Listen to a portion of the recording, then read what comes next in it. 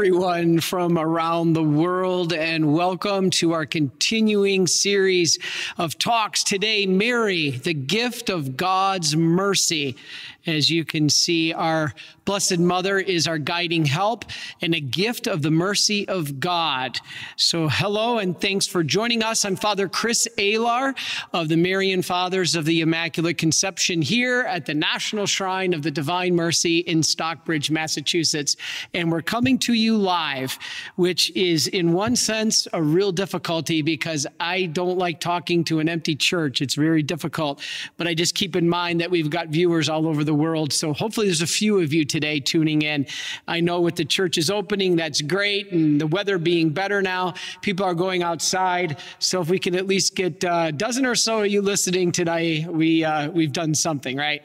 So today, as Brother Mark will show you on the screen, is a continuing talk of our series called Explaining the Faith. And I've done some talks already on a walkthrough of the Mass, why the Catholic faith has the trueness of the faith. I did one on confession. And this is a continuing talk on this series that you can get this DVD on shopmercy.org, or if you want to stream it on thedivinemercy.org/explaining the faith. Now, it's not exactly the same. I'm going to give you kind of an overview, and today's topic is our Blessed Mother.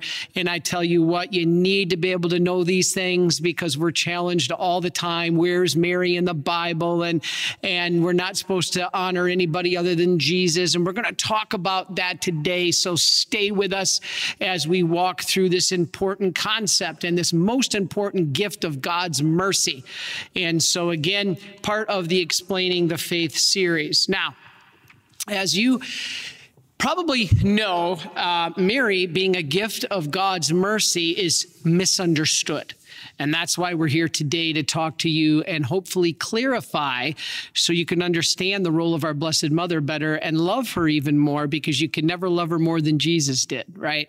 All right. Now, since Mary is the mother of Jesus, right, she is also the mother of the church. Why?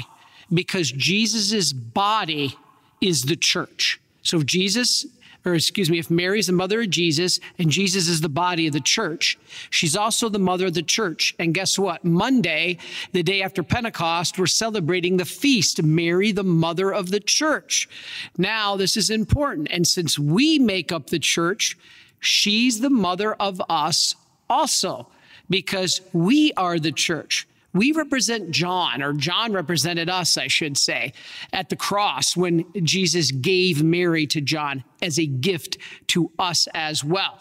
And this is what we're going to talk about today. Now, I said last week, there's no salvation outside of Jesus, and Jesus's body is the church.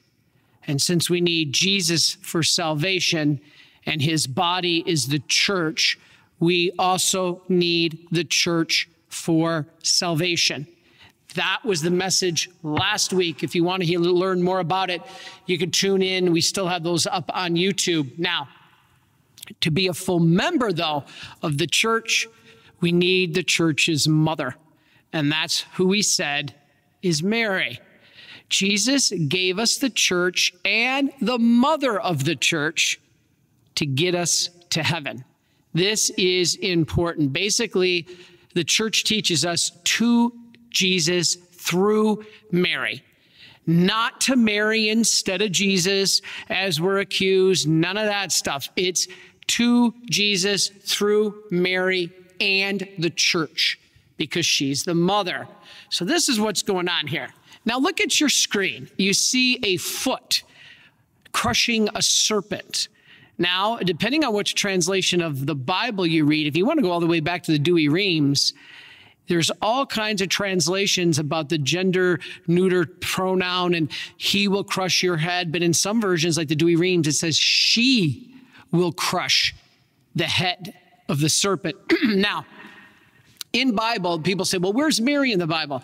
Well, actually, God honored Mary above all creatures. And we know by the way Jesus did as well at Cana.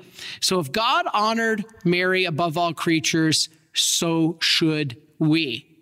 I always tell my 7th grade catechism, hey guys, come on. If you could create your own mother, wouldn't you make her perfect? And I had one student say, no, because then she'd make me do all my homework and all my chores, right? Well, that's the point. She helps us do what we need to do for our own good.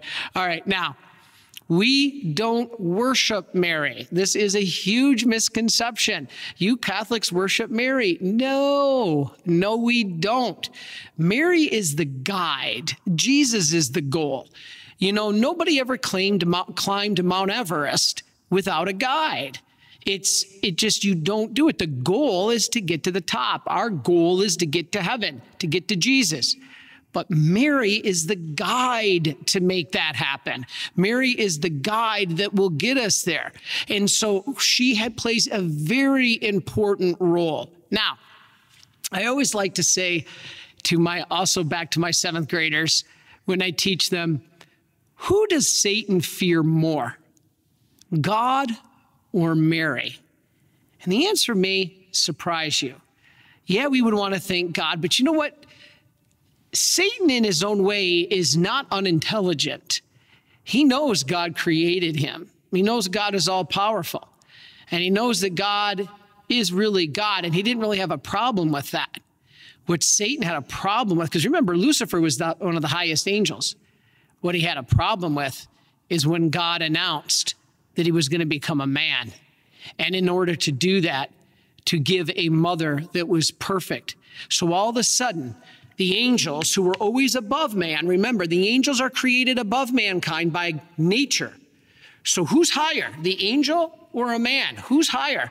Well, by nature, angels are created above mankind. Now, they don't get sick. They don't get the coronavirus. They have greater intellects than us. They're not constrained by space and time. So by nature, they're created above man. But when God became incarnate, when he became a man, and he created the mother to put his son to this earth, all of a sudden, now man, by grace, has been elevated above the angel.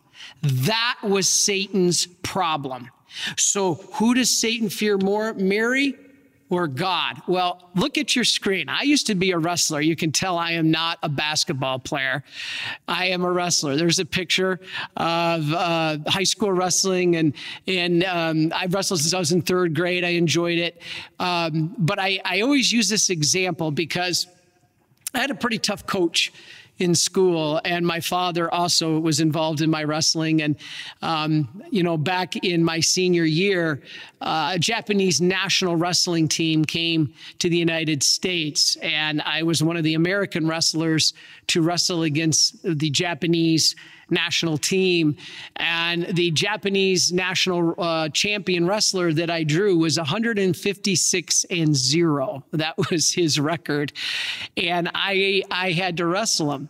Now, I'd love to sit here and tell you I won, but nah, I didn't. I lost, but it was a really close match, surprisingly. I only lost 4-2, and I actually could have won that match. I always think about that because if I would have been a little bit different in my approach, I think I was a little too defensive, I could have won that match. And afterwards, both my father and my coach, who never said this about a loss, said, good job. You lost to the best. This was the Japanese national champion. He's the best. It's not unsurprising that you lost, but you did a good job. You really did a good job. But I think back to the times when I was a wrestler in grade school, and my big fear was wrestling a girl, because what would happen if you had to wrestle a girl and you lost? That would be humiliating, right? Now, no offense, ladies. I don't mean that to be any way offensive, but to a grade school boy, to lose to a girl would have been humiliating. That's because of why? Why would that be humiliating? Because of pride. Pride. This is what would be humiliating. And so here I lose to a Japanese national champion. Good job. But to lose to a little girl, You know, if you're a wrestler and you're a supposedly boy, all-American boy, no, that's humiliating. Why? Because of pride. And so Satan can halfway understand losing to God. He's God. He's like the national champion. But to lose to a 15-year-old Jewish girl is more than his pride could handle. This was the problem that Satan has when Mary comes around. If he's attacking you and you call her in and she comes to your aid, he flees because he doesn't want to stick around and get whooped up on. He doesn't want to stick around and get beat up by a 15-year-old little girl. So what does he do? He runs. And this is why he fears Mary more than God. Fascinating concept, right? You know, when I was in North Carolina, I was preparing for the priesthood. And back in those days, I used to go to a barber to cut my hair. Now you can see my hair. I cut it myself. So I don't know if it's lopsided or not, because I want to save $15 a month because we only get $50 a month allowance, spending money. So I learned to cut my own hair so I get to save $15 a month. Well, back then I used to go to the barber shop, and I went to the barber, and there was an awesome Baptist barber named Billy who used to cut my hair, and he would follow me from time to time asking about what, my plans were. And I shared with him that I was discerning the priesthood. And I never forget, it was my last haircut I ever got in my life, 15 years ago. And I walk into the barber shop, and I'm sitting there in the chair, and there's 7 other chairs in the barber shop. And there's an old grizzly guy in the chair next to me, and Billy, my barber, happens to say to me, "So, are you really going to go through with this? Are you really going to become a Catholic priest?" And I said, "Well, God willing, if that's his will, I think so." And there's this old grizzly guy in the chair next to me, and he overhears, and he goes, "Huh, you're going to spend your whole life in some monastery praying a bunch of Hail Marys." Now look at your next screen. In your next screen, or the next slide, what do we see? We see the Hail Mary. Now, what I said to this guy was, "Sir, you must be a Bible-loving evangelical Christian, because that Hail Mary you're just talking about, it is in the Bible. You see that? Hail Mary, full of grace. Let's talk about this." And I said, "Sir, tell me what the Gospel of Luke, first chapter of Luke, especially talks about." And he says, "About the birth of Jesus." And I said, "Yeah, but there's more there. Let's look at this. First, the angel came. And what did the angel say to Mary? Hail, full of grace. Basically, he's coming to Mary saying, "Hail, full of grace," which connects to the Immaculate Conception. We'll get to that in a minute. "The Lord is with you." Then in the Bible, it says Mary goes to visit Elizabeth. And what's the scripture say of Elizabeth's words?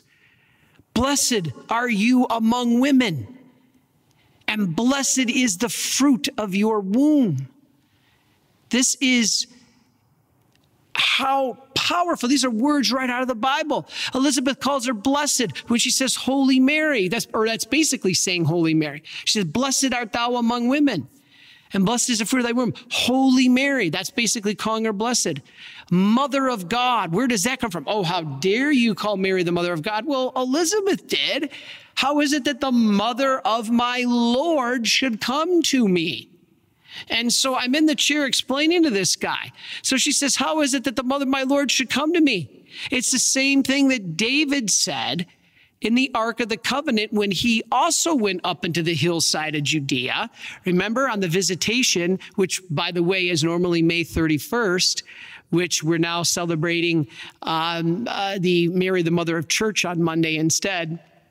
But it makes it very clear in the visitation in Scripture that Mary went up to the hillside of Judea. Now, what's interesting is so did David. David in 2 Samuel went up to the hillside of Judea. And he also said, "How can the ark of my Lord come to me?" This is basically talking about the Ark of the Old Covenant. Now, who's Mary? Mary's the Ark of the New Covenant. What's the connection? David in the Ark of the Old Covenant housed, entombed the old law. Now with Mary, the new Ark of the Covenant, in her womb, she houses the new law, the living law, the Word of God come to life. She's the Ark of the New Covenant. This is very powerful. This is why Elizabeth refers to Mary as the new Ark. And Mary says, all generations will call me blessed. So I said to this old guy in the barber chair, sir, Mary says right in the Bible, all generations will call her blessed. Why can't you? You see, sir, in the Davidic kingdom from which Jesus comes, who was the queen? Well, the wife of the king. That's what we usually think of a queen.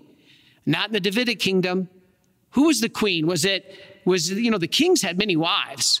Kings had hundreds of wives. Solomon had so many wives, I don't know how he even knew them all. So who was the queen? Was it the first wife, prettiest wife, smartest wife, nicest wife, favorite wife? Who was the queen? There was only one queen, the mother. That's who the queen was. And so Jesus comes from the Davidic kingdom. Why would that change? This is 1 Kings in the Old Testament. Now, this whole thing about, let's go back to the Ark of the Covenant. You know, when I went to the Holy Land, Stephen Ray, a good friend of mine, took us up to the hillside of Judea, and he says the archaeological evidence and biblical scholars almost all agree that the place where Mary went to visit Elizabeth as the new Ark of the Covenant was the exact same place that David took the old Ark of the Covenant. And to me, what's really powerful, and I said this to the old guy in the chair, I said, sir, tell me in the Bible what it says when Mary went to Elizabeth. What does it say caused John, remember John the Baptist is in the womb of Elizabeth, to leap in the womb? And he says, the presence of Jesus. And I said, well, yeah, it all bases around that. But what does the Bible specifically say that caused John the Baptist to leap in the womb? It said the presence of Jesus. I said, yes, but there's something in the Bible. So I said, Billy, I saw a Bible up on his shelf. I said, Billy, hand me that Bible. Now, as Billy hands it to me and I'm flipping through it, I'm praying, Lord, please don't let this be some Protestant edition that changed it or took it out. And I flipped, and there it was. At the sound of Mary's voice, the child leapt in her womb. Now, Scott Hahn points out, David did the same thing before the Ark of the Old Covenant, because what is said that the child leapt in the womb, meaning John the Baptist before Mary, the new Ark of the Covenant, the word for leapt in Hebrew is the same for danced. And in the Bible, it says David danced before the Ark of the Covenant. So you got David dancing before the old Ark of the Covenant. You got John the Baptist leaping or dancing before the Ark of the New Covenant, our Mother Mary. This is incredible. The connection. Oh, Mary's not in the Bible. Mary's all over the Bible. And so this is what we have to understand when we're confronted about this. All right, now, take a look at your next screen, because I want to start talking about what we call the 4 Marian dogmas. And the very first one is on your screen. Now, I'm going to ask you to do a little quiz. What are the 4 Marian dogmas? All right. The first one's right on your screen. Mary, the Mother of God. The next dogma is the perpetual virginity of Mary, which many people question.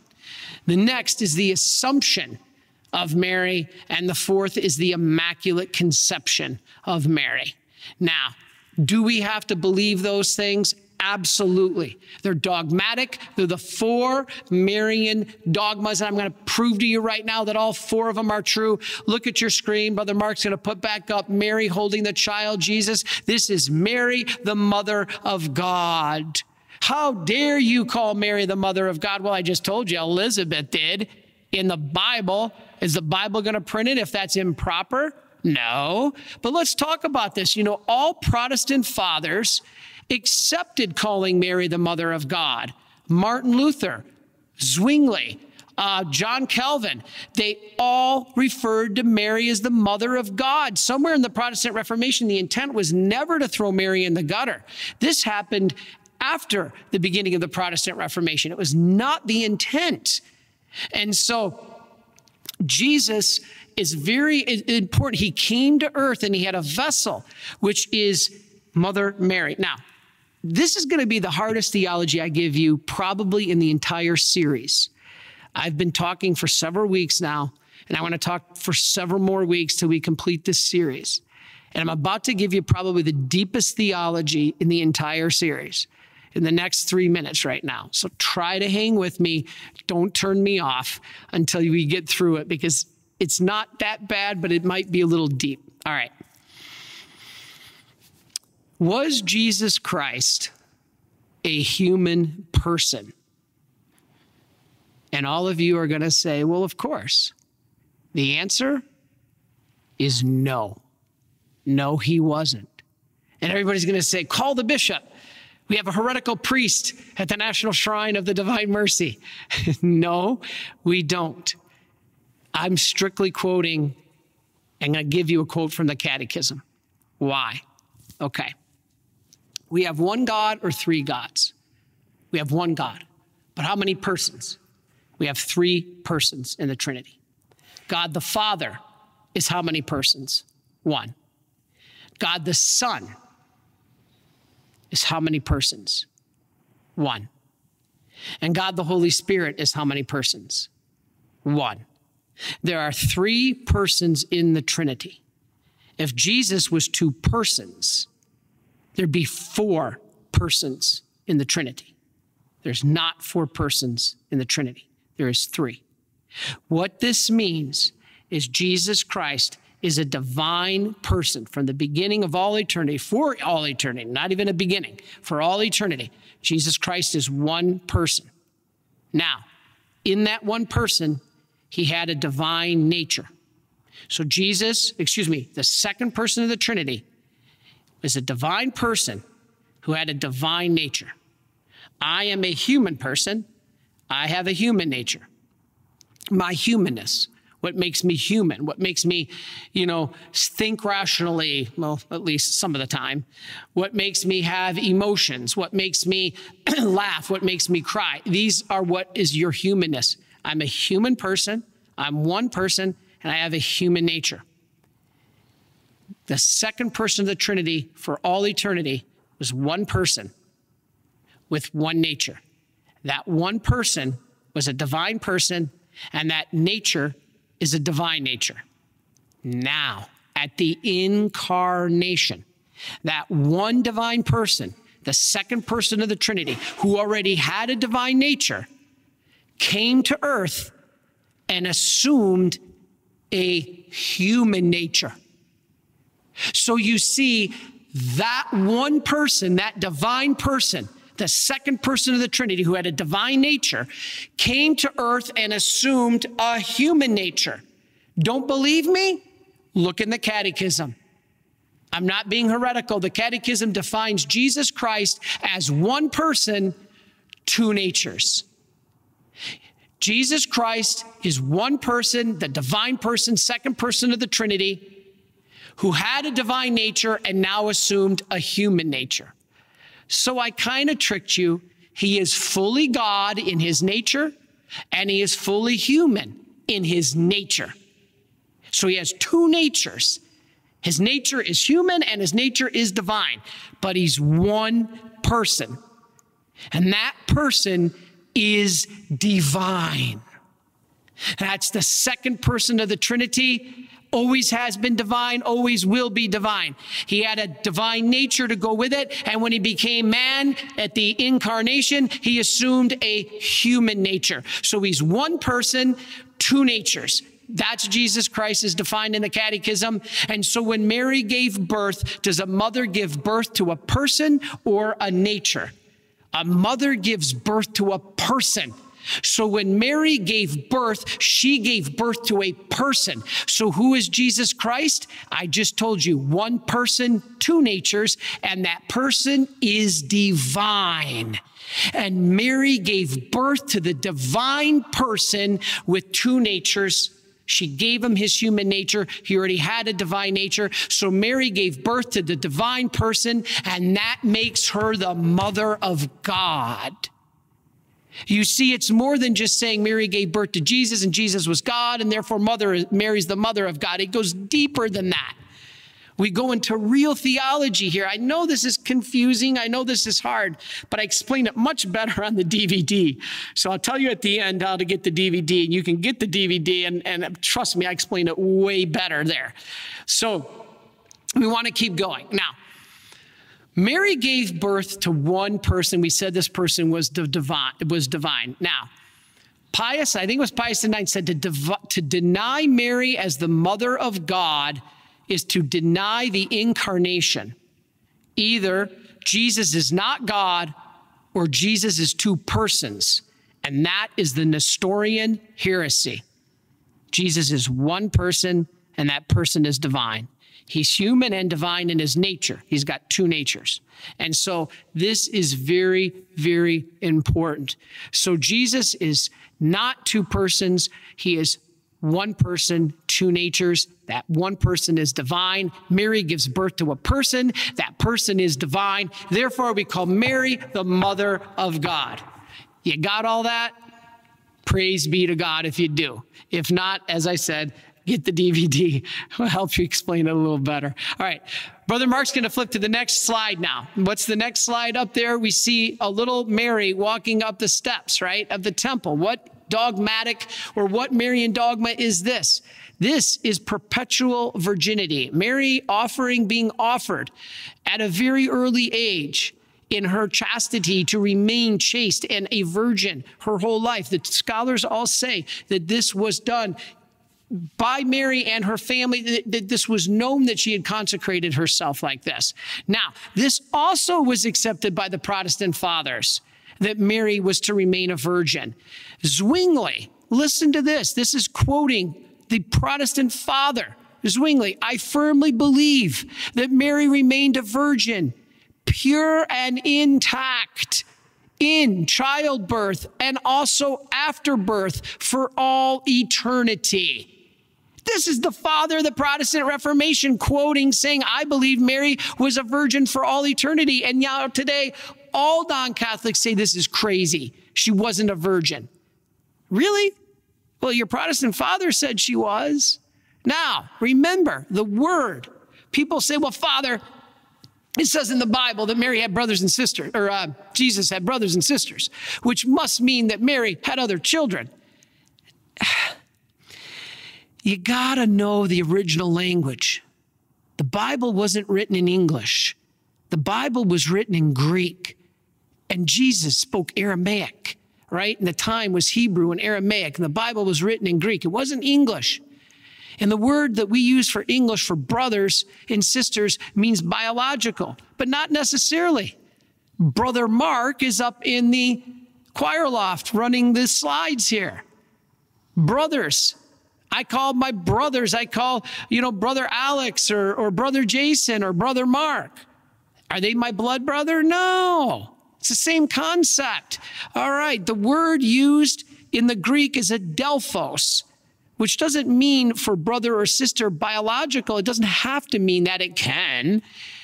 What it really can mean is also a close relative. There's nothing against church teaching that Joseph may have been married and widowed prior to Mary and may have had other children. We don't know. It's not against church teaching. Jesus could have had stepbrothers and sisters, could have been close relatives, cousins.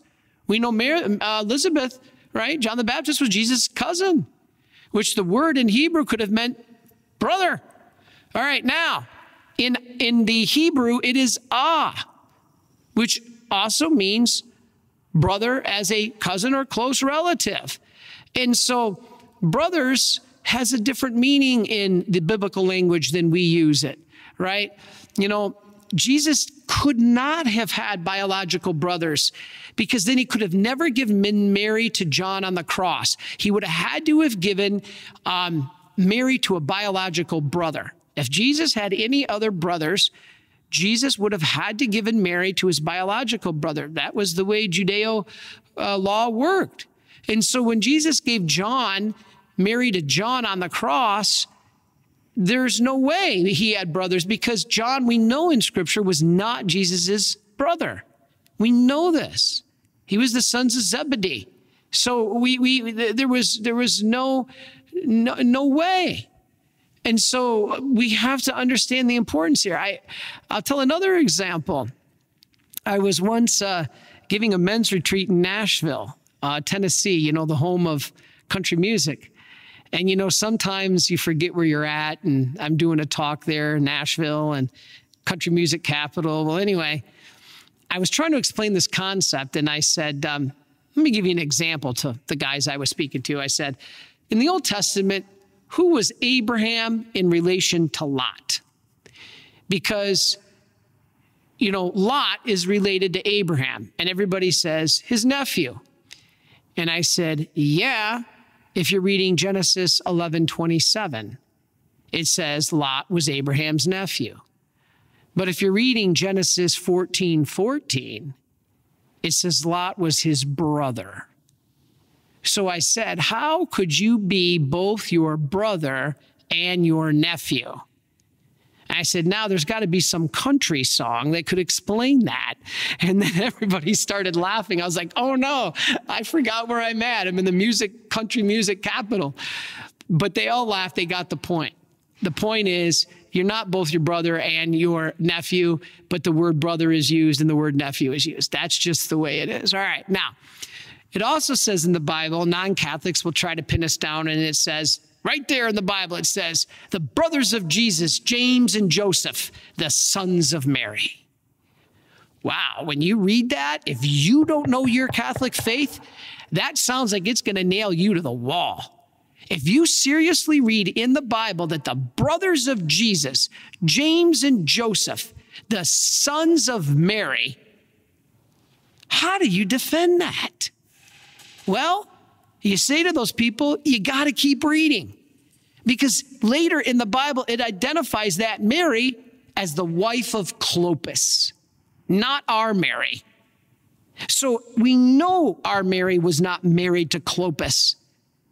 The other Mary was, and that's who the mother of James and Joseph was. And so we have to understand how it's used in Scripture, right? All right, Brother Mark's going to flip the next screen now, where it looks like Mary laying dead, right? This is the preparation for the body of Mary in the Assumption. This is the third Marian dogma called the Assumption. Well, actually, it was the last one declared, but the third one I'm covering. Now, how do we know Mary's body was assumed into heaven, as the Catholic Church teaches? Does it say so in the Bible? Well, the Bible doesn't have to necessarily say something specifically for it to mean it happened. I mean, there are things that aren't in the Bible that we know happened for fact, So why do we have to not believe that God can use other means to teach and show us? Yes, he can. Now, I don't have time right now to explain all the reasons that Mary was assumed body and soul in heaven. Now, did Mary die? That one in the East, called the Dormition, or in the West, many scholars think that Mary did and that her body was assumed into heaven. But some believe that she didn't, that she was assumed while still living. And it's up to you, really, if you believe she died or not. That's not the issue. The issue is you must believe her body was assumed into heaven. Different than the ascension. The ascension of Christ, he ascended to heaven on his own power, the ascension. But this is the assumption, which means God assumed Mary, body and soul, into heaven. Now, how do I think and how do I believe that Mary was assumed into heaven? I go to a real practical example. I'm an engineer, so I'll give you a real practical answer. For me, the real practical answer is, have you ever seen a first-class relic of the bones of Mary? If there were, by the time Mary died, decades after Jesus did, it was pretty much well known through all of the known world who Jesus was and who his mother was. If Mary would have died and the bones were left behind, They would have been the hottest commodity of first century Christianity, who were already collecting the relics of the saints. You don't think that they would have collected the relics of Mary if she left her bones behind? You better believe they would have. But yet no city has ever claimed the relics of Mary. Let me tell you, if there were relics of Mary, the first class relics, the bones, you better believe Jerusalem, Nazareth, Bethlehem, Ephesus, all the cities she was in would have grabbed those relics and they would have created the first tourist attraction. Come to Bethlehem, come to Ephesus and see the relics of the mother of Jesus. No city has ever claimed the relics of Mary. Why? They don't exist. Mary was assumed body and soul into heaven. Another Marian dogma. All right, let's finish with the last Marian dogma. You'll see on your screen the Immaculate Conception of Mary. This one also, again, the Protestant fathers accepted this doctrine. They believed it. Now, Mary, let's ask this. I told you a second ago that who gave Jesus his human nature? Mary did. Now, where did Jesus get his human nature from? Mary. Now, did Jesus have a perfect human nature or broken like us? We all know we have a broken human nature, right? You betcha. Since the fall of Adam and Eve, our human nature is broken. We're inclined to sin. We're inclined to selfishness, laziness, gluttony, lust, whatever it is. We're inclined to the sin. However, Jesus had no broken human nature. He had a perfect human nature. And who gave it to him? Mary. Now, the point is, if Jesus was given a perfect human nature, that must mean Mary had an unbroken human nature, because Mary could not have passed on a broken human nature to Jesus. So she must have had an unbroken human nature. And where did that first line of unbroken human nature begin? At the Immaculate Conception. Because if you are not immaculately conceived, you're conceived with a broken human nature. And I have a broken human nature. You have a broken human nature. We all have a broken human nature. But we didn't give our human nature to Jesus. Mary did. And so Mary had an unbroken human nature to give to our Lord. And this is important, right? So she couldn't pass on this broken human nature.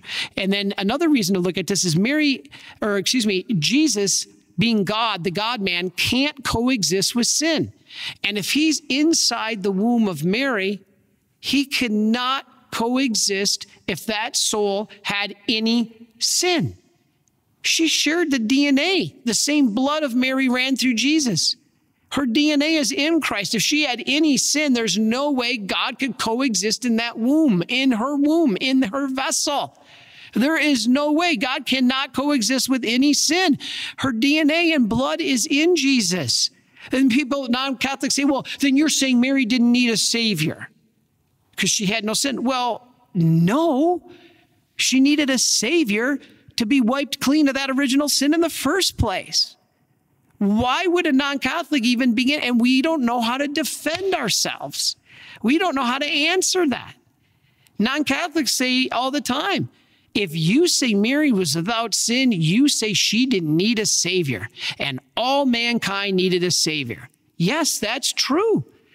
But the savior cleansed her from the original sin. That took a savior.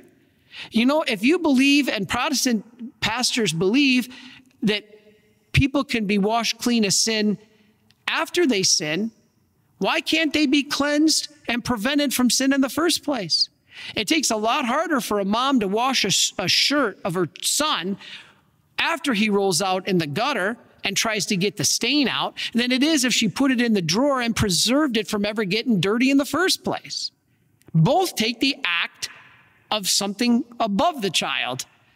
And God, in his act, prevented Mary. He placed her in the drawer and prevented her from being stained in the first place. Both require a savior, whether or not we're broken in sin and then God forgives us, which he does as our savior, or whether or not as God the savior, he prevented her from getting stained in the first place. Both require a savior. This is very important. God preserved her from sin before conception. He cleanses us after conception. If God can cleanse us from sin after conception, why do we not believe that he can prevent Mary from having sin before conception? He's God. He can do that. Now, why is she co-redeemer? That scares a lot of people away. Father, well, you can't say that. What are you, crazy? What are you talking about? Yes, we can call Mary the co-redeemer, because co doesn't mean equal to. In Latin, cum, C-U-M, cum or co-redeemer means with. It means she acted with Jesus in the redemption of mankind. She's co-redeemer not because she's equal to Jesus. She's co-redeemer because she gave him his flesh and body by which to redeem the world. Do you know John Paul II called you and me co-redeemers? Yeah. Are we equal to God? No. But we share when we offer up our sufferings. Remember the Bible passage? I must complete what is lacking in the sufferings of Christ. Paul said, what could possibly be lacking in the sufferings of Christ? Your sufferings, my sufferings. And so we offer it up. And John Paul II says, when we offer up our sufferings, we help share in the cross of Christ, and we can help grant souls salvation. That grace doesn't come from us, it comes from God. But we can imitate Christ and help bring souls to salvation. We're many co-redeemers. Oh, Father, that's heretical. Well, then tell Paul he's heretical when he wrote in the scriptures that I'm a co-worker with God in the garden. Does that mean he's equal to God? He called himself a co-worker. No, God's the only laborer really, truly in the vineyard. His work did it all, not ours. Well, he's a co-worker. Well, no, he's not. Well, he called himself a co-worker. So you see, my goodness, this is intensely simple, but yet so hard to grasp, and it shouldn't be. This is why I'm here to teach you today. All right, let's keep going. Now, as Paul says, co-workers in the garden, Mary has a special role as co-redeemer, co-mediatrix. All right, what about co-mediatrix? Now, that means that she is co-mediatrix of grace, meaning she helps distribute grace. There's nothing wrong with that. Jesus said to the apostles, I give you the authority to forgive sins. Whose sins you forgive are forgiven. Doesn't mean the grace came from them. It means Jesus had the authority and delegated it to them, just like he did to Mary. Remember, Jesus is the head, Mary's the neck. We are the body. And all graces come through from the head, through the neck to us. That's all we mean when we say Mary is co-mediatrix. It scares people. Mary participated in a unique way in the reception of grace by the world. It is only fitting that she participate, I should say, in a unique way of distributing graces throughout the world. Wow. All right, let's get to one of my favorite parts. You see the next slide, Adam and Eve? I had to find the cartoon version because every other version was without the clothes. So your kids can watch this episode here because I got the cartoon version. All right, so you see Adam and Eve there. Now, I want to tell you real quick about what is the most common title that the church fathers gave to Mary? And I kind of just gave it away by the slide you see on your screen because it's Adam and Eve. Okay, we call Mary the new Eve. Jesus is the new Adam. Mary is the new Eve. This is what the church fathers called her more than anything else. Let's look at this. Why is Mary the new Eve? All right, let's look at our original Eve, the one in the garden. Let's look at this. I'm going to steal from Tertullian and Justin Martyr here. These are not my words. I'm stealing them from Tertullian and Justin Martyr. Now, what he said was Eve, all right, this is Justin Martyr. Eve was a virgin and undefiled, but because she was disobedient, she conceived the false word of the serpent and gave birth to suffering and death in the world. Now, Mary was also a virgin and undefiled. But because she was obedient, she conceived the true word and she gave birth to the God-man who brought salvation into the world, not suffering and death. So the same sex, the female, that conceived and brought death into the world had to be the same sex that would conceive and bring life into the world. And that's what Mary did when she brought in the God-man and restored life into the world. This is Tertullian. Now listen to this. This, to me, is powerful.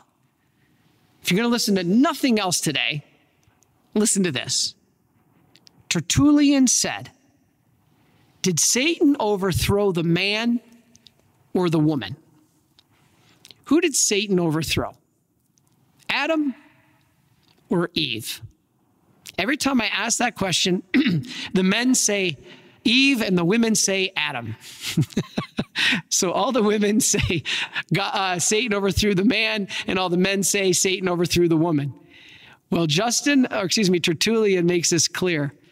Satan overthrew both the man and the woman. Satan didn't overthrow just the man. Satan didn't overthrow just the woman. Satan overthrew the man and the woman. So Tertullian says, since Satan overthrew both sexes, a man and a woman, it's going to take both sexes to liberate humanity back from Satan.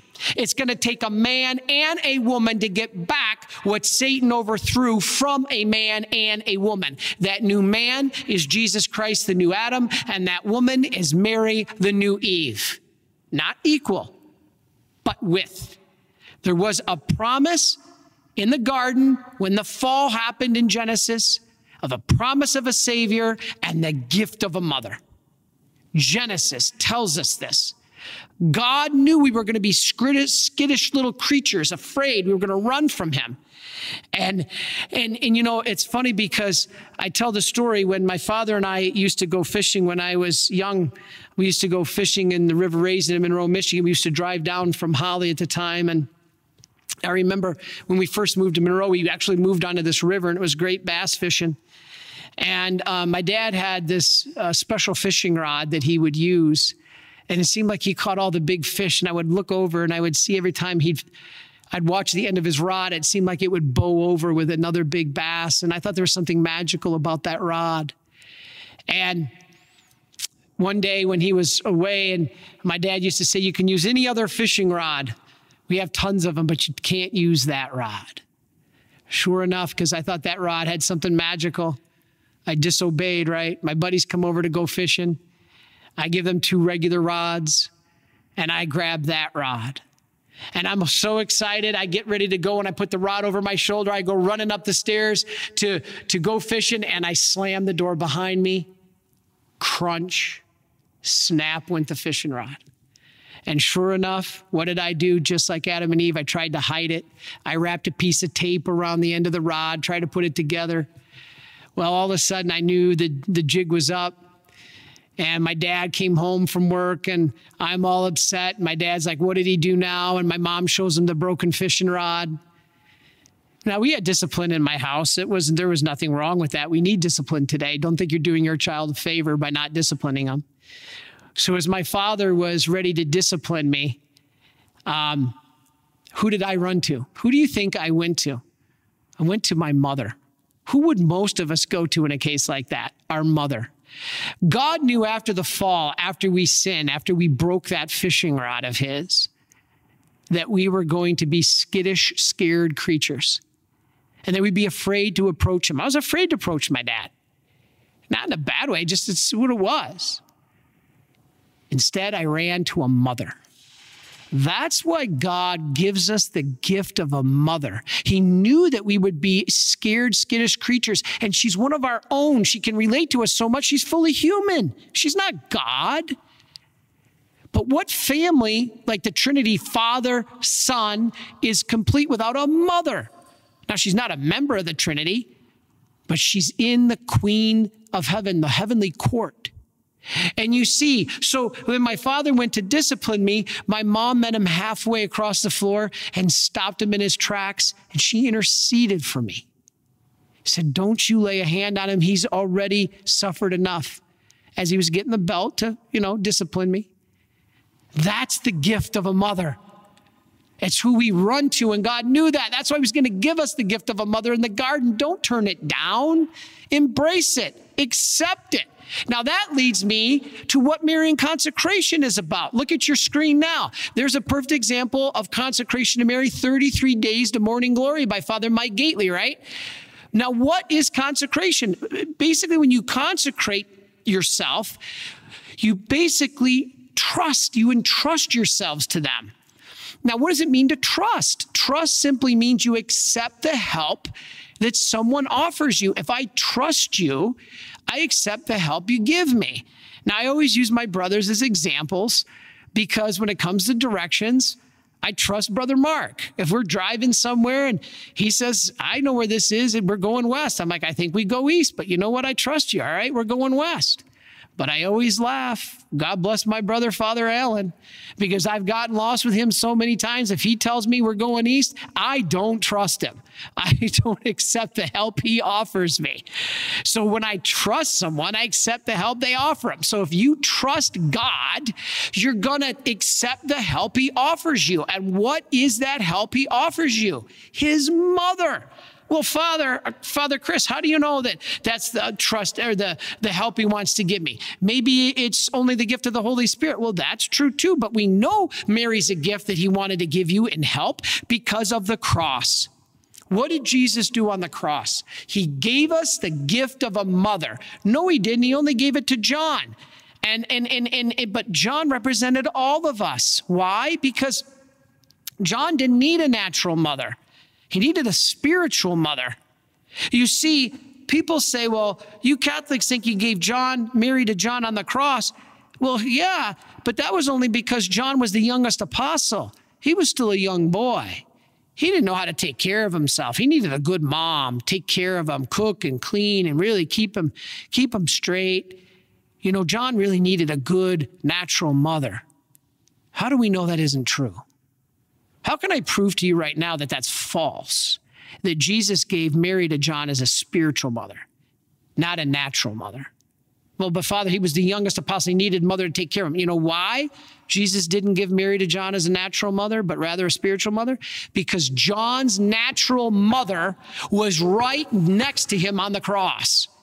There's no way Jesus would have said, okay, John, I'm giving you a natural mother to take care of you. What an insult to John's real mother next to him on the cross. John's real mother was standing right next to him. Matthew 27, the mother of the sons of Zebedee was there at the cross. Who is the sons of Zebedee? James and John. John is right there with his mother. So when Jesus gave Mary to him as his mother, it didn't insult his real mother, his natural mother. He was giving Mary as a spiritual mother, and he gives her to us too. And this is what Marian consecration is. It's when something is consecrated, it's set apart to be holy. Right? And so Marian consecration is basically dedicating ourselves to Jesus using the help he gave us. What is the help he gave us? Mary. This is the help. He did it on the cross.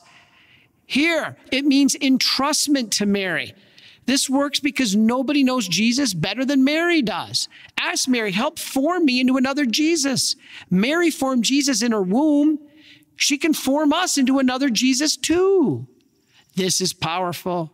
So entrust yourself to her and give her all things. Put everything in your hands. You know, I used to get so frustrated because I used to have this long prayer list. I have to pray for this person and that person and that person and that person.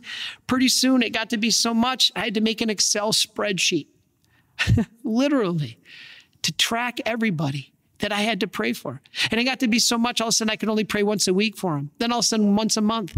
And all of a sudden I realized, no. You know how you consecrate yourself to Mary? All the prayers that you do. When you wake up in the morning throughout the day, you say, Mary, I put them in your hands. I consecrate myself to you. You distribute the graces. You know who I love. You know who I'm obligated to pray for. You take care of it. I'm going to give you my prayers and you do the rest. You know what it's like? You know what a broker is? Stockbroker. You know, a broker is somebody you give your money, somebody you trust, and then that broker invests it and spreads it out. All right? Now, Mary is our broker. You give her all your merits, your pains, your joys, your sufferings, your prayers, you give them and you say, Mary, I place them in your hands. I consecrate myself to you. She distributes them. So that way you don't have to beat yourself up if you got to pray for cousin Joey or Aunt Emma, because she'll take care of that. You just place them in her hands. When something is consecrated, this is what we do. And we consecrate ourselves to Mary, and we do that. All right, now, what about this?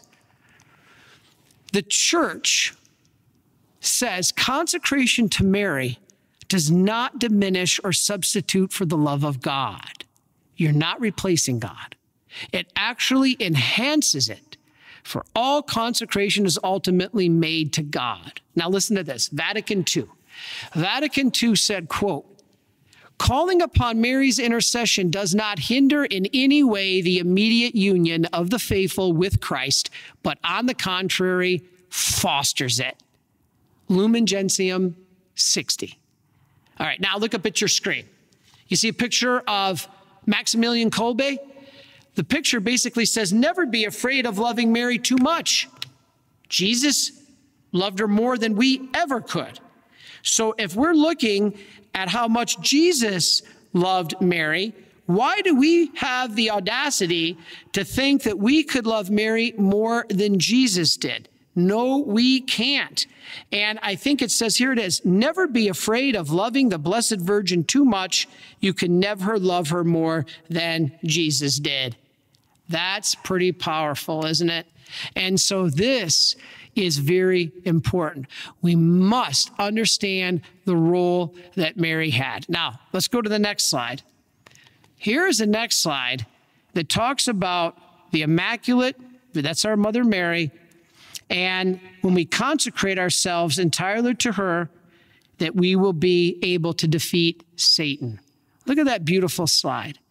This is basically the essence of Marian consecration, giving our yes and giving you permission, Mary, to form me into another Jesus, but basically giving yes to the gift Jesus gave us on the cross.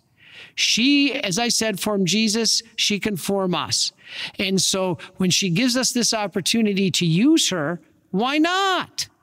Jesus gave us her to use her. Jesus said that what hurt him the most, he told this to St. Faustina on his passion, wasn't our sins. What hurt him the most was our lack of trust. And what better way to trust Jesus than using the gift he gave you? Mary, his own mother. You know, St. Louis de Montfort said, Jesus came into the world through Mary, so we should go also through Mary. All right, now, the next slide. 1917, a very interesting year. Now, I do a whole talk on Fatima. You can find it online, and I don't have time to do it right now. But I want to just quickly summarize something about Fatima and Mary, and I'm getting close to the end here, so hang with me. In 1884, October 13th to be exact, who I think was the greatest pope in the history of the Catholic Church. Now, I know, yes, John Paul II, absolutely. But personally, I think Louis the Ninth is one of my favorite saints, but Pope Leo the 13th, who I personally think is the greatest pope in the history of the church, overheard a conversation between Christ and Satan. And in that conversation, Christ heard Satan say to him, I can bring down your church. And Jesus said, you think so? And Satan said, yes, but I need more power and more time. Now, Jesus granted him more power and more time. Why? Why would God do that? The Bible says we must be tried in the crucible. We must be tested. The angels were tested. They only got one shot because they saw the effect and the consequences of their decision. You and I are tested every day, but we are allowed to go to confession and start over. Unlike the angels, they got one shot because they saw the effect of their decisions. We don't. We have to trust in faith. That's why if you mess up, get to confession. That was my topic a couple weeks ago. Now, in that conversation, Satan said, I need more power and more time. Jesus said, how much power? He said, enough power to persuade the lukewarm sinner into coming over to my side. Jesus gave him the power. Then he also said, I need more time. And Jesus said, how much time? And Satan said, about 100 years. So in 100 years, I can conquer your church. When did that 100 years begin? Because Pope Leo said Jesus granted it to him. Well, I ask you the first question. What happened 100 years later to the day, October 13th, 1984? Because this conversation happened October 13th, 1884. What happened 100 years later to the day 1984? The Detroit Tigers won the World Series. Yes, I'm from Detroit, so I have to throw that in there. But no, what happened 100 years later, not to the day, but 100 years later, was John Paul consecrated the world to the Immaculate Heart of Mary. But other people say that maybe that 100 years began at another time, 1917. 1917 was one of the worst years in human history. World War II was raging. The Judeo-Masonic bankers took their first country in Russia. We had absolutely no idea what was beginning with the founder of Planned Parenthood named Margaret Sanger, who in 1916, at the time the angels appeared in Fatima, opened up the first birth control clinic in Brooklyn, New York. And then in 1917, produced a movie called Birth Control, which was so scandalous, she actually went to jail for 30 days. So all this crap, if you will, excuse my language, was going on in 1917, but God's not going to be outdone. Brother Mark's going to put this slide back up. In 1917, what do you see on your screen? An answer to what God always does, a greater good. He gives us the gift of Mary. She appeared at Fatima, the gift of Maximilian Kolbe, who also in October of 1917 began the Mission Immaculata. What you don't see on that screen was Pope Pius XII, the Pope that got us through World War II, was consecrated a bishop. Guess when? On May 13th, 1917, which was also the feast of the Eucharist. All right. Mary, the mother of the Eucharist.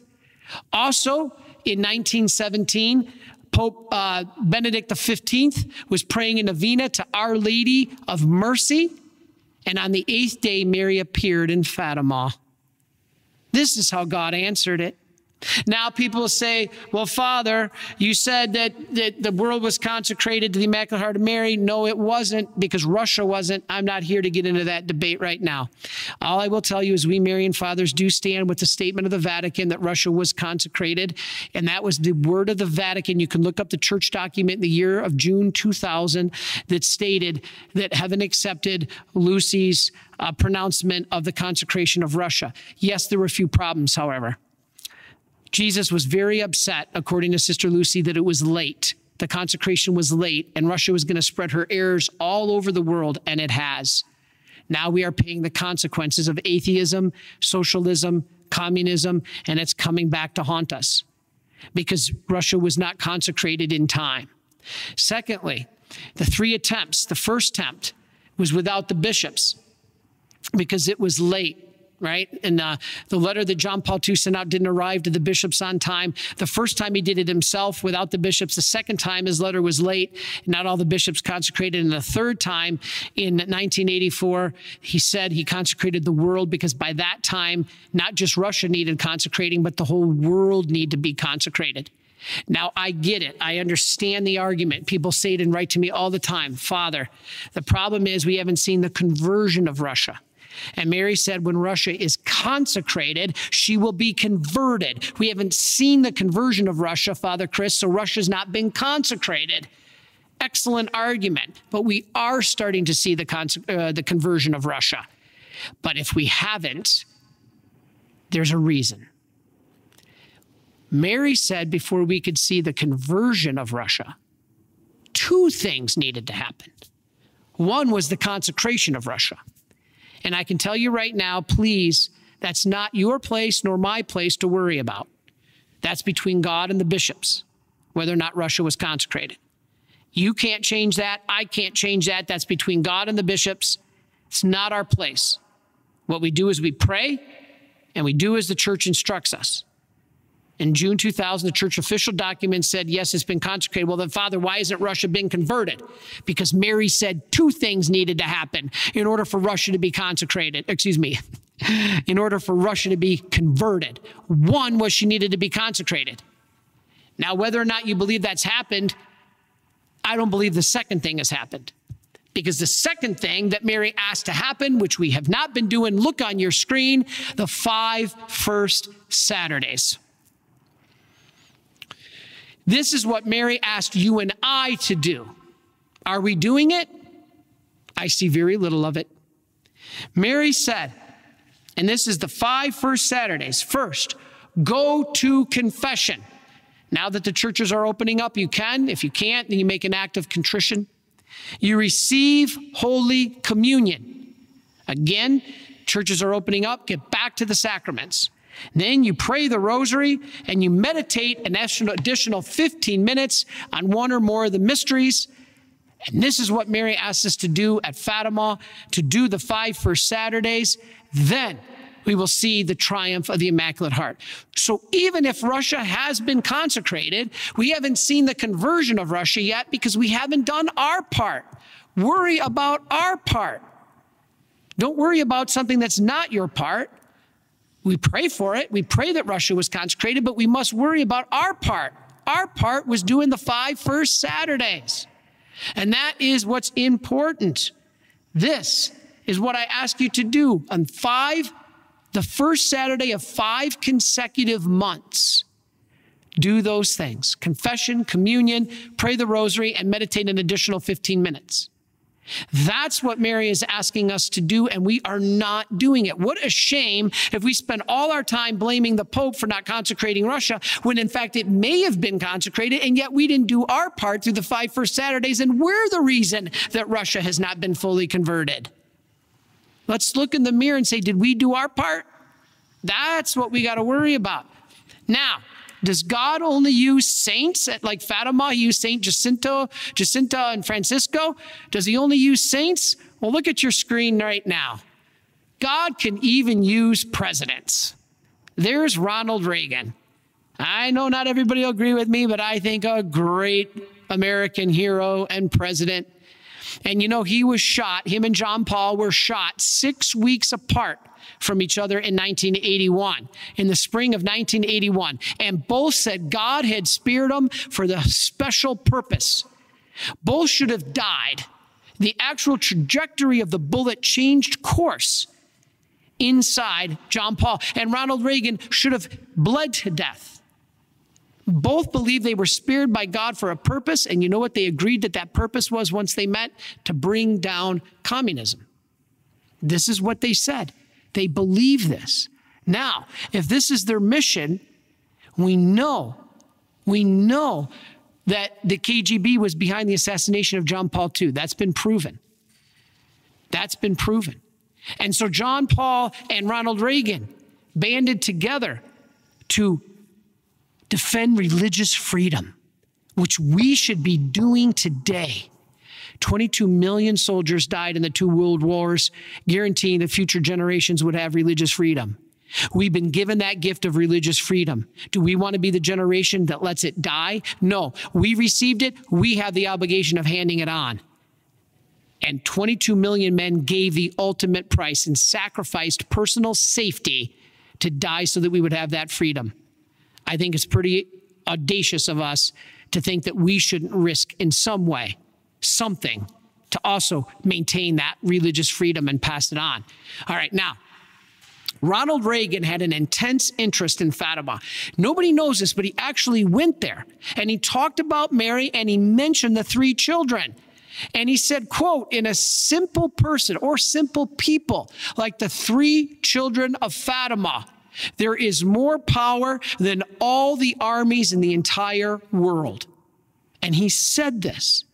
Do you know when Ronald Reagan died, he had one request at his funeral in 2005, and I think it was 2005, wasn't it? No, 2004? 2004. He had one request, that they sing Ave Maria at his funeral. He wasn't even Catholic, although he was raised right down the road from Fulton Sheen, Bishop Fulton Sheen. All right. I'm sorry I'm running long. I'm going to wrap up with 2 Marian devotions.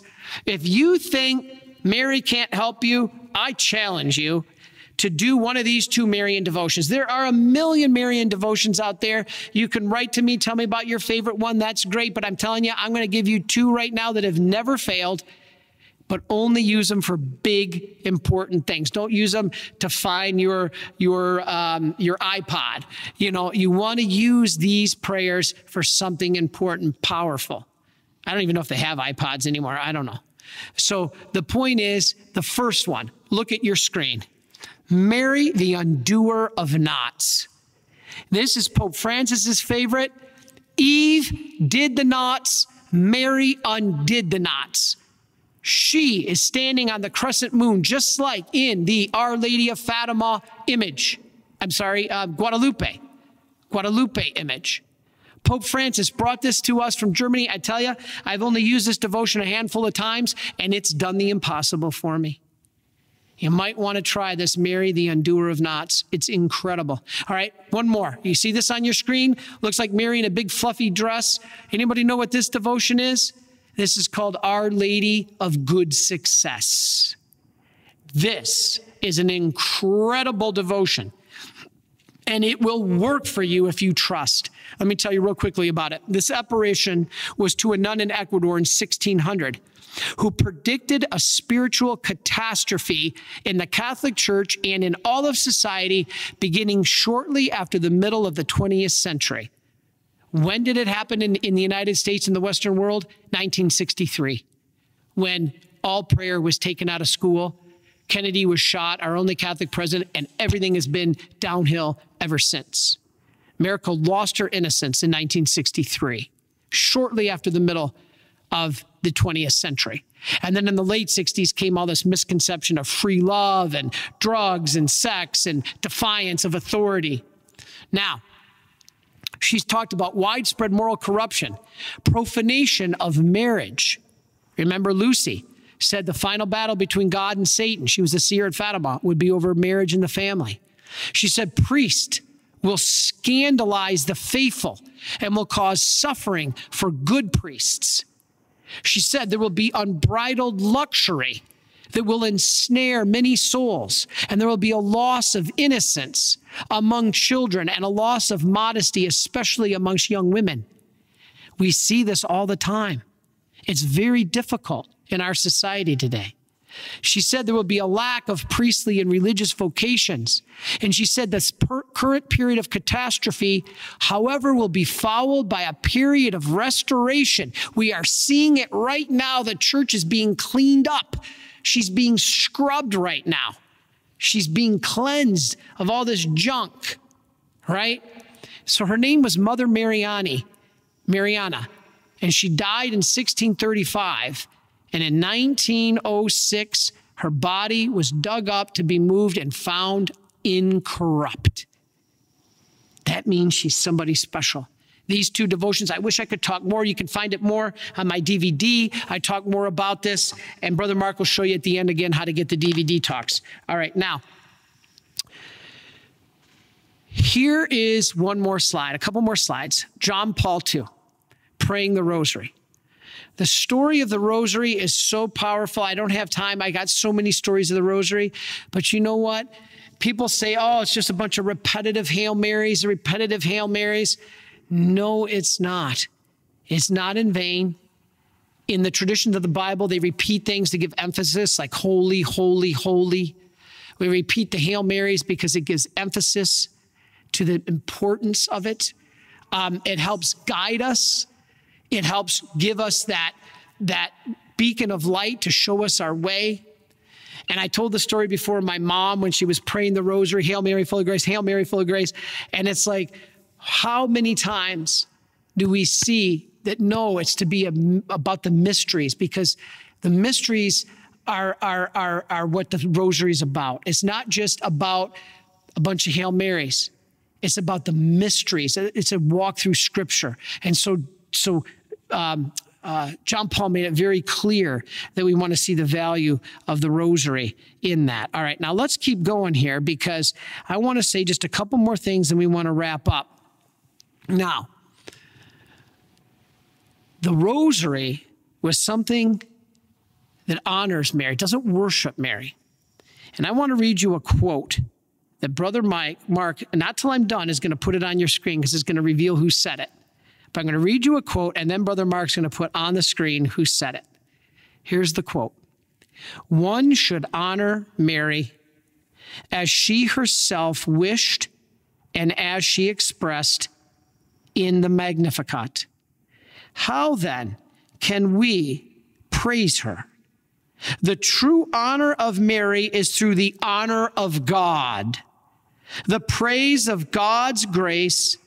Mary does not wish that we come to her, but through her to God.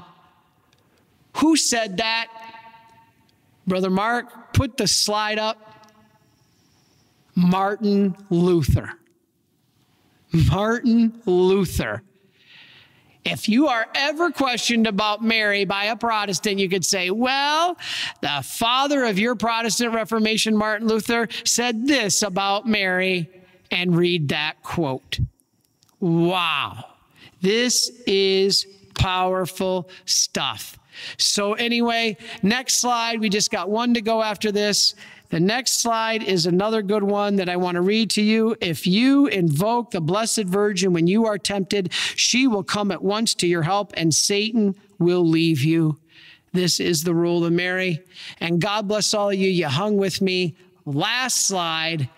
There is what I think is the most beautiful work of Michelangelo, the Pieta. And I finish with this slide because a lot of people say that we are taking away from God when we honor Mary. And I want to use a story to finish that Scott Hahn gave, that when he did our retreat that I thought was awesome, and I asked him if I could steal it. He said, sure. He said, just imagine that you went back in time to a Renaissance art fair, and there was all the artists standing next to their masterpieces. He said, you walk in and there's Michelangelo standing next to his masterpiece. What is his masterpiece? You see it on the screen, the Pieta. And you went up and there's Michelangelo standing next to the Pieta and you just draw right to the Pieta and you fall on your knees and you say, this is incredible. This brings me closer to God. Scott Hahn said, do you really think Michelangelo's going to say, wait a minute? Get up. I'm offended. You've insulted me. You're not paying honor to me. You're honoring that. No. Scott Hahn said that'd be crazy. When you honor the art, you honor the artist. And God is the artist. He fashioned it. And what is his greatest masterpiece? Mary. Honor the art, you honor the artist. This is why we have so much grace given to us through this gift. And you're not offending God, you're honoring God. You're praising God by giving his gift to you, a part of your life. So brothers and sisters, let us today on a Saturday, which is always Our Lady's Day, give thanks to God for this special gift of Mary. She unlocks all the graces at the cross. Now, why are not we receiving these graces all the time? Because we don't trust enough. If we trust, we need to be more like Mary and say, Lord, give me the help I need. And God bless you for hanging in with me. I hope that you enjoyed this talk. Remember, we're going to continue next Saturday. I'm going to do a talk on Holy Communion. I'm sorry I wanted to do Mary and the Eucharist, but there's no way. Mary just deserves her own slot, as does even more so the Eucharist. So I'm going to talk about the Eucharist next week. Join me next week at 11 o'clock live. And then at my final show, after we finish all the shows on the DVD, I'll be doing a Q&A session. We'll figure out how to do a live webinar where you guys can write in and ask me questions. That'll be the last show in a few weeks. But in the meantime, Brother Mark's going to put up the slide. And on the slide, you can see my DVD called Explaining the Faith. This is where all my talks that I've been given here on Saturdays come from. Done much better than I'm kind of hacking right now. And you can get this talk. I have talks on suffering, hope, suicide, Mary, divine mercy, confession, the Eucharist. I did a walkthrough of the Mass. It's all on this tape. You can get this 3 DVD series on shopmercy.org. So please visit shopmercy.org, get this DVD today, and help us spread this message of God's mercy, and today especially Mary. Or if you want to stream it, you can go to our webpage where there's a link to stream it online if you don't want to mess with the DVD at thedivinemercy.org/explaining the faith. And Brother Mark, if you can put it back up one more time, thedivinemercy.org/explaining the faith.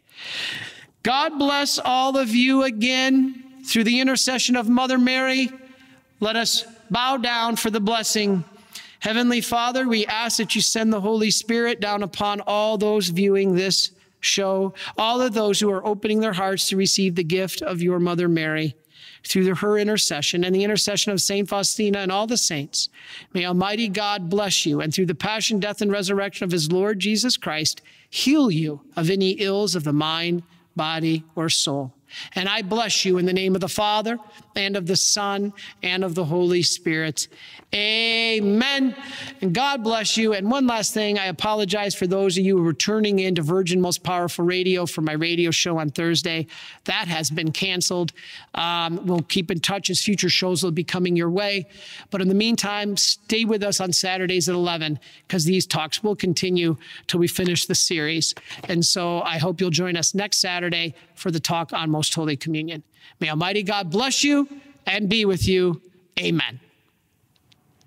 Please follow or subscribe to this podcast to receive the latest episodes and updates.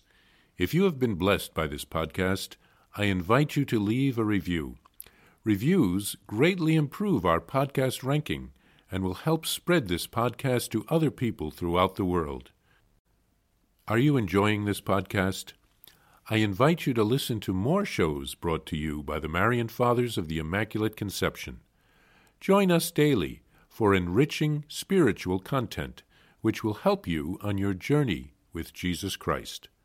Simply visit DivineMercyPlus.org for a complete list of our shows. That's DivineMercyPlus.org. Are you a Marian helper? Join our Spiritual Benefit Society and start sharing in the graces of all the daily masses, prayers, and good works of Marian priests and brothers all over the world. Sign up is free and easy. Simply visit micprayers.org. That's micprayers.org.